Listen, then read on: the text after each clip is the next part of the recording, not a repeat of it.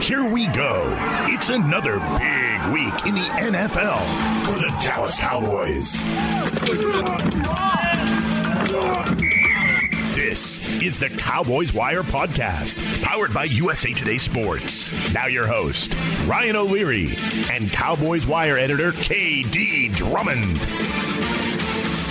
KD, as a wise man once said over in Dallas, this NFL thing is hard, isn't it? Listen, it's hard to slander Ben DiNucci because he shouldn't have been put in this situation. 100%, yeah. We talk every week about how the truncated offseason affected certain people more than others, and there's no excuse, but only one of the 5 coaching staffs that did a turnover in the offseason has any type of success, and that's Cleveland. So we know what that was, but the same way that we talked about the fact that Andy Dalton coming into a new system, having no OTAs, having no installations, the mini camps, all of those sorts of things, no preseason games to work out the kinks and learn a new system. Imagine being a guy from a small school drafted in the 7th round and then having to sit back and while there's no preseason games, not only that, but you don't get the work because Dak Prescott and Andy Dalton have to get all the snaps in order to get acclimated to the new system. The man was thrown to the fire. We had a lot of jokes. We called him Nucci Mane and, all of those sorts of things. Yeah. Gucci DiNucci, all of these nicknames that we gave him just because there's no reason to hope for anything in this 2020 Cowboy season anymore. So everybody was just clinging to maybe we can catch lightning in a bottle and this guy will be the second coming of anything good. We joke about Tony Romo, but really you're hoping that he was Gardner Minshew. That was really the hope of the level that Ben DiNucci could get to. And then he got out there on Sunday night and absolutely flopped. Yeah. That man was not prepared whatsoever for what the Philadelphia Eagles or any NFL defense was going to throw at him. So here we are back to the drawing board, and it's going to be a very, very long season for the Dallas Cowboys. Another week in Dallas. No. Yeah, no, he's definitely not Minshew with the handlebar mustache and the jorts, right? You know what? My favorite thing, Katie, you said small school, like James Madison, they play the University of New Hampshire. I live like 10 miles from the UNH campus out here. So that's who UNH plays in the subdivision, Division I subdivision. They play James Madison, right? So that's just like, 7th round pick from James Madison. The one thing that I loved about DiNucci's game, it wasn't his game. It was the lineup he had. He took off that helmet, man. His beard looked real good. He got that thing set up for prime time, I'll tell you that. But the football, as you said, this poor kid, like he should have been starting the 4th week of the preseason. That's when we should have saw DiNucci start the football game, not a division rival. Then never heard from again. Right, exactly. Yeah, not week 8 Sunday Night Football against the division rival Eagles. Right. I mean, he would only throw it to one side of the field, the left side of the field. He just kept throwing it to Gallup, and it was like, bro, there's other receivers. Like, go to your next read. He just kept chucking it to Gallup down the left side. Yeah, that was comical. He was so overmatched in what he had to process. We saw the previous week in the game against Washington how Andy Dalton only targeted Amari Cooper. So it was clear that Ben DiNucci only practiced or only had any kind of rapport with finding what Gallup was doing in his routes. Right. CeeDee Lamb has been an afterthought, in the last 2 games based on how these things have gone. So it's very clear. But one of the funniest things that we saw was this man has never even been taught to slide. He scrambled on a play, and the slide that he tried to do, it was like he actually tried to do a flying knee drop as if he was a B-level wrestler. It wasn't even a slide. He just jumped in the air to land on his knee. I was worried that he was going to shatter his kneecap sometime in the game because if he ever had to slide again, that it looked like it was going to be a catastrophe. But just to put some numbers behind how overmatched this guy was. Throwing behind the line of scrimmage, and you saw how the Cowboys ran their offense. They ran Wildcat. The Cowboys never run Wildcat. Right. They barely do trick plays. They had end arounds, double reverses, all of those sorts of things. They were trying to bring out everything. Even when they got going, they tried to do another reverse that backfired in their face. But Ben DiNucci throwing the ball, he was 8 for 8 throwing the ball behind the line of scrimmage. Now, that's a great percentage, but the fact that you threw 8 times behind the line of scrimmage in a game, that's unacceptable. Beyond 10 yards, 10 to 20 yards, 20 yards down the field, he was 2 for 11. When you're that bad at looking anything beyond the sticks, it's just, you're not supposed to be playing football at that point. So the Cowboys, we don't know whether or not Andy Dalton is going to be cleared at the time of this recording, I should say. We don't know whether or not Andy Dalton will be cleared from the concussion. This will be the final game before the bye week. So myself personally, after the hit that he took, I would much rather to see for his health, for him to sit out this Pittsburgh game. But if Philadelphia, who is they turned the ball over 4 times, and they were giving the Cowboys opportunities. If they were still able to defeat this Cowboys team by 14 points, the undefeated Pittsburgh Steelers, they are probably going to win by 25, 30 points if DiNucci is back under center. It's just, like I said, it's all bad right now for the Cowboys. Yeah, and the only problem, the thing that kind of sucked the most about, having to throw DiNucci to the Wolves there and the offense kind of struggling and obviously the fumbles. The thing is the Dallas defense stepped up in this ball game. They made Wentz look like a 7th-round pick. You know what I mean? They did. And Trevon Diggs, he led the team in tackles, 2 interceptions, kind of punishing Wentz for throwing the deep ball. I mean, we talked about it, KD. The Eagles have no receivers. They have no tight ends I've ever heard of. Their running back was named Boston, right? We never heard of these guys. The best receiver is Fulgham, who I meant to say this the other day, but it slipped my head when we were recording. He sounds like the guy, that McLovin guy on Superbad, Fulgham. It's like the same name. So defenses should have their way against Wentz in this Eagles team. They should, and that was the positive sign. That's what we latch on to, because the Cowboys defense did step up and play better football, and guys took it to heart and took it seriously, and it would have been magnified more if the offense didn't just crap all over itself the entire game, right? I mean, the defense deserved better. Yeah, I 100% agree with you. I will say this as a caveat, is that familiarity in the NFL is important. And the Cowboys are clearly, even with the new coaching staff, they are clearly familiar with NFC East opponents. That's why you've seen probably their best games this year have been the 3 NFC battles against the Giants, which is the game that they won. Against Washington, they only gave up, quote unquote, 25 points. And then this game against Philadelphia. So their defense, at least the players, are able to go with what are the tendencies of the opposing offense and make a difference. So they clearly knew what Carson Wentz was doing. They clearly knew how to defeat the offensive linemen of the Eagles in order to get some pressure. But yeah, shout out to Trevon Diggs, who finally, after being so close. Now, Trevon Diggs is riding the roller coaster as a rookie. He is getting burnt numerous times over the course of the season. But he has what every star cornerback has to have. He has a short memory. He has talent. The 2 things that you have to have as a quarterback, you have to have talent and you have to have a short memory. If you get beat, you have to be able to bounce right back and get out there for the next play, or else they are going to absolutely abuse you. For some reason, Carson Wentz decided that he was going to try to target Trevon Diggs, and he made him pay twice. The interceptions that Diggs had were incredible. The one that he made diving in the end zone to be able to get his shin down, inbounds, and then hold on to the ball as he went to the ground was phenomenal. Oh, sweet. The deep pass over the middle, where he basically ran the route better than the receiver, and he adjusted to the ball in the air, accounting for the Philly wind on Sunday night, was another incredible play. He had multiple pass deflections in the game, where it wasn't just that he was making the interceptions, but he was also knocking balls down, and he has been so close the entire year. Yeah, he's given up the big plays, but he's been so close to being that standout guy. He now, I believe that, if my memory serves me correctly, no Cowboy cornerback has had more than 2 interceptions in probably 4 or 5 years. One that says how bad the Dallas defense has been over the last several years, but for 2, it shows you how much of a step above he is when it comes to being that turnover guy. Byron Jones was a lockdown defender, but he was never the guy that could get turnovers. That was the one flaw in his game, and the reason that the front office stupidly let him walk in free agency was that they value turnovers over short plays. He rarely gave up a reception, but they let him walk. Just imagine if they had Byron Jones and Trevon Diggs, how different the season could be. Byron Jones, man, that's the one that's still that one kills you. That one kills you, Byron Jones. It just does. Yeah, because they gave the money to Jalen Smith, and Jalen Smith is like a dog in traffic right now. He's looking every which way. He has no idea what's going on in front of him. Abject failure at the linebacker position, and they gave the money to the wrong guy. They should have saved that for Byron. Also, DeMarcus Lawrence had a tremendous game. He had another sack. He had a forced fumble. He had 3 tackles for a loss, 6 defensive stops. Just game wrecker. He was an absolute game wrecker. Now, he didn't have his usual matchup, Lane Johnson, with a late scratch. So that's part of what I was saying about, Philadelphia, the opponent that was across from them. But he still did his job. And now he has 3 sacks in the last 4 games. He seems to be over the knee injury that he was suffering through at the beginning of the year. And he seems to be back to the player that everybody thought he was when the Cowboys signed him to this big contract. So those 2 guys, they are the hope for this defense. Hopefully they'll be able to get some more talent in the coming draft to be able to fill in behind them. But there's a little bit of hope now when it comes to the Dallas defenders that we didn't have earlier in the season. It's hard to find stuff to feel good about right now, KD, but we're finding it. We're finding ways. But I'll tell you what. We're clutching. We're clutching, my man. But if you look, there was some stuff going on the sideline on the broadcast that I noticed, and in the post game, there was something that kept on kind of happening, coming out. There's kind of a spin going on with the Cowboys. The Cowboys are kind of spitting it for us. I want to get Katie's take on that coming up next. Fantasy football is about proving that you are better than your friends. Sit 'em, start 'em. These are the fantasy picks of the week. It will kill me if this game ends in a tie. I need this win. This game's pretty much done. With Corey Bonini from thehuddle.com.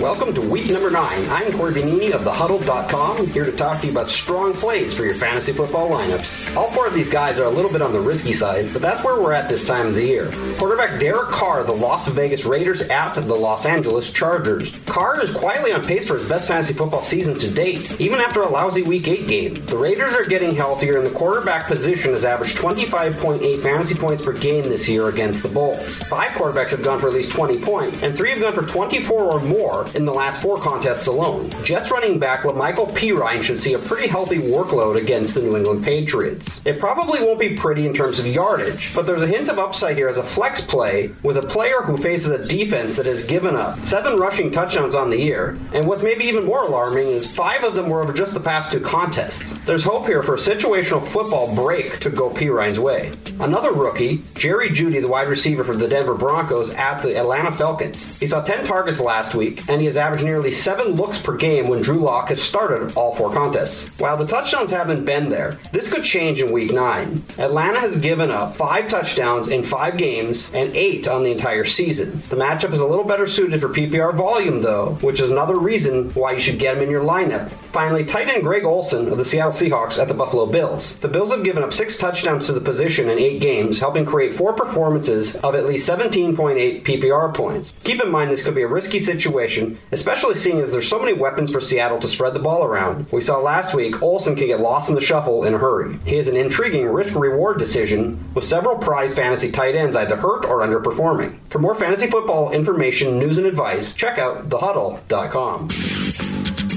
Okay, Katie, I don't know if you noticed it. Mike McCarthy during the broadcast, it kind of looked like he was like emphasizing fun. It wasn't like the no nonsense Mike McCarthy that I'm used to seeing. He was kind of like get over to guys, like kind of pumping them up, like yeah, let's go.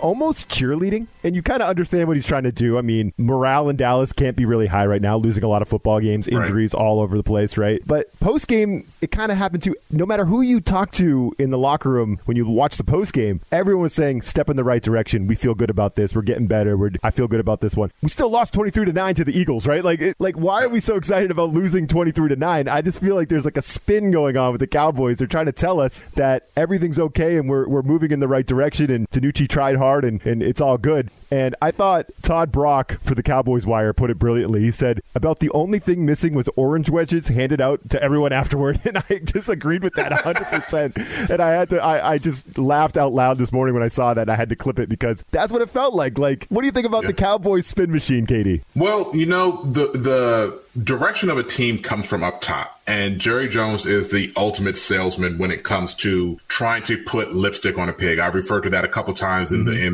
tweets that we sent out about our game recaps. A lot of times the Cowboys have failed to put the lipstick on the pig, but they're trying very hard right now to make this seem like it's a normal situation, like they planned on this being a rebuilding year and they should have hope that things are going to turn around and this is a direction moving forward. The Cowboys were, no doubt about it, supposed to be a Super Bowl contender. The injuries are what they are. They have put them in a very bad position. The short, truncated offseason has put them in a very bad position. Mike McCarthy's coaching hires, a positional coaching, the coordinator hire has put them in a very bad position. All of those things are true. But when the leak happened and you had an anonymous player, and again, that's a coward thing about being anonymous. You don't know the level of the person, of whether we should care or not about a person saying that the coaching staff doesn't know what we're doing. We don't know if it's a star, a regular contributor, or somebody that's on the bench that has absolutely no chance of contributing, or somebody that's been jettisoned from the team since. We have no idea. But when that happens, the contrast to how the Cowboys functioned under Jason Garrett for a decade is clear and stark to everybody that's an observer. The one thing, no matter how bad the Cowboys got, no matter how bad things got,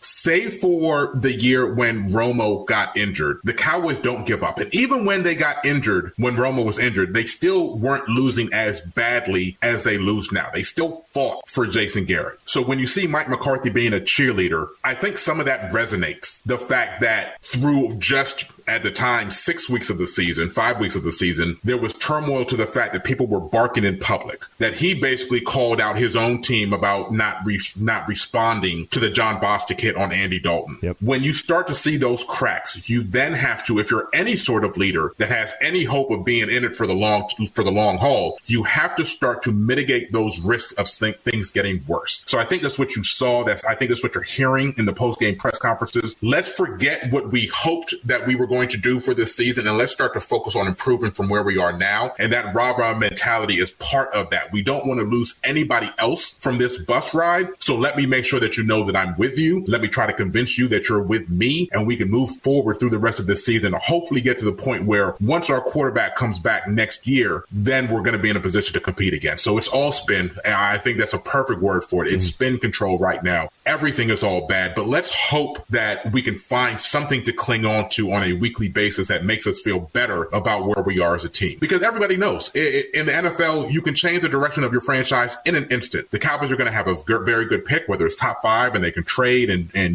stock up on draft picks in order to really improve this team or not. Getting Dak Prescott back will help. Getting Tyron Smith back, if he doesn't retire, will help. Getting Collins back will help. The draft picks will help. There is hope for this team. Being in the system with an offseason, no matter how bad Mike Nolan's system is, if they had an offseason, it wouldn't be this bad. All of that stuff will help. So now they're just trying to make sure that through the course of this season, as bad as it's going to be, because the Cowboys have a realistic shot of never winning another game this year. It's very realistic that they don't win another game this year. 100%. They have to make sure that they don't lose the star players on this team and that they can bounce back, and then come 2021, they have a foundation to build on. So I don't even blame them for the spin control right now. I love that. I love the rah-rah mentality. I love it. I think the only thing we were missing was Zeke at the post-game smiling with the orange peel in his mouth, right? That's what we were missing.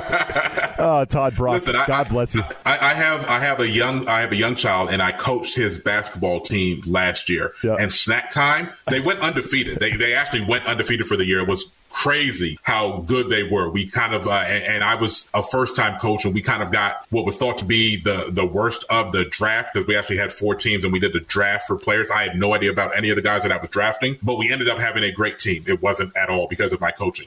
But I promise you that snack time afterwards, after the games, was a highlight of everything that happened. So when Todd wrote back, I couldn't do anything but just sit back and laugh at that. It's so good. All right, we'll be right back. It's that time again for the line of the week. The inside track to the favorites, the underdogs, and the over-unders. I think I want my money back. Now, here are Jeff Clark and Eston McLaren from USA Today's Sportsbook Wire. Hello, I'm Eston McLaren of Sportsbook Wire and Bet Slippin' Podcast. I'm joined by Jeff Clark to break down all you need to know to bet on the Week 9 Sunday Night Football matchup between the New Orleans Saints and Tampa Bay Buccaneers. The Bucs, they're 6-2, coming in 5.5-point favorites, minus 110 odds. The Saints 5-2, plus 5.5 underdogs, minus 110 odds again. Big NFC South battle. Bucs come in first place. Jeff, can they hold on against New Orleans Saints? Everyone's down on Drew Brees right now, and it feels a little ageist to me. Old man Drew is 7th in the league in QBR, and he hasn't had his 2 best weapons on the field for most of the year. Speaking of which, he should be getting back wide receiver Michael Thomas, who is the reigning offensive player of the year. And the Saints' defense is improving. They've even invested here at the trade deadline by acquiring former San Francisco 49ers linebacker Quan Alexander. Give me the Saints plus the points. I'm taking the Bucs. I like that you're talking about Michael Thomas coming back. Antonio Brown's debut for the Buccaneers. That Bucs defense looking great as well. 2nd in the NFL with 28 sacks. Subscribe to Bet Slippin' Podcasts on your favorite app. Please be sure to rate and review.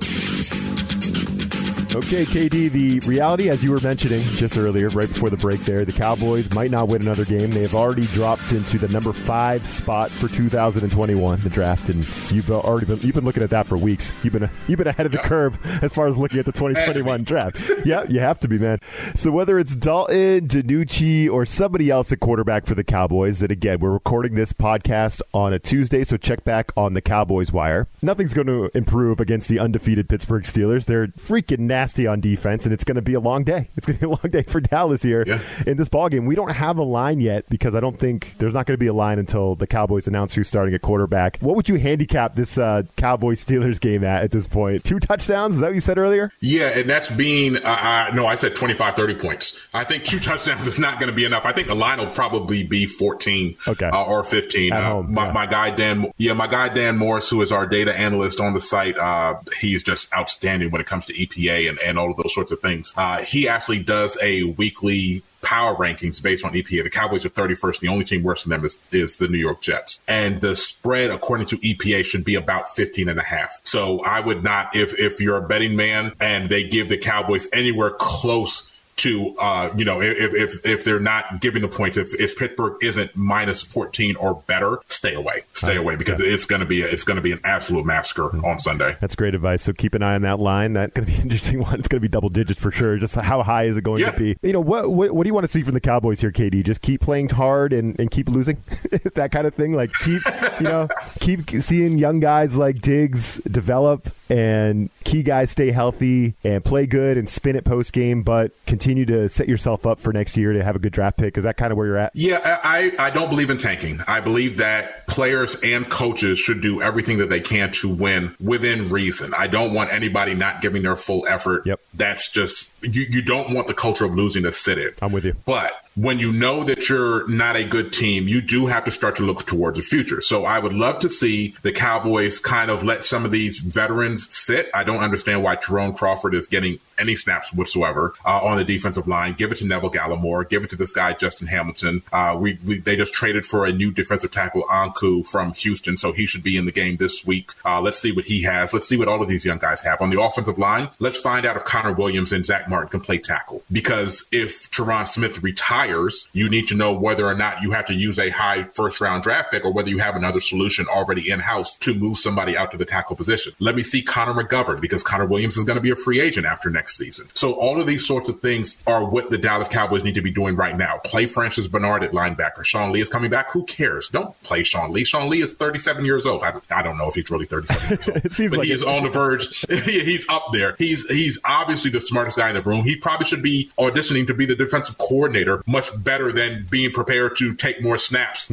Play Francis Bernard. Play Luke Gifford. Play these guys at linebacker. Let's see what you have out of these young guys. Let Rico Dowdle get some snaps at running back. And everybody knows that I am a Zeke apologist. I believe that he is still the best running back, or one of the best running backs in the game. He is having a horrible season. It's been rough. But I still believe in his ability as an overall running back in this league. So I just want to see some of these young guys get a bigger piece of the pie moving forward so that we know what we have and you can make smarter decisions when it comes to the draft, and not just the draft, free agency. You're going to have to give Dak Prescott a lot of money. They should sign him. But previously I said, you don't know what you can do with Dak Prescott. He's not going to be healthy by the time that you can pay him, and before you have to put the franchise tag on him. Throw all of that out the window. We see what this team is without Dak Prescott. Yep. Pay that man $43 million the day that you can sign him, given a contract for $43 million.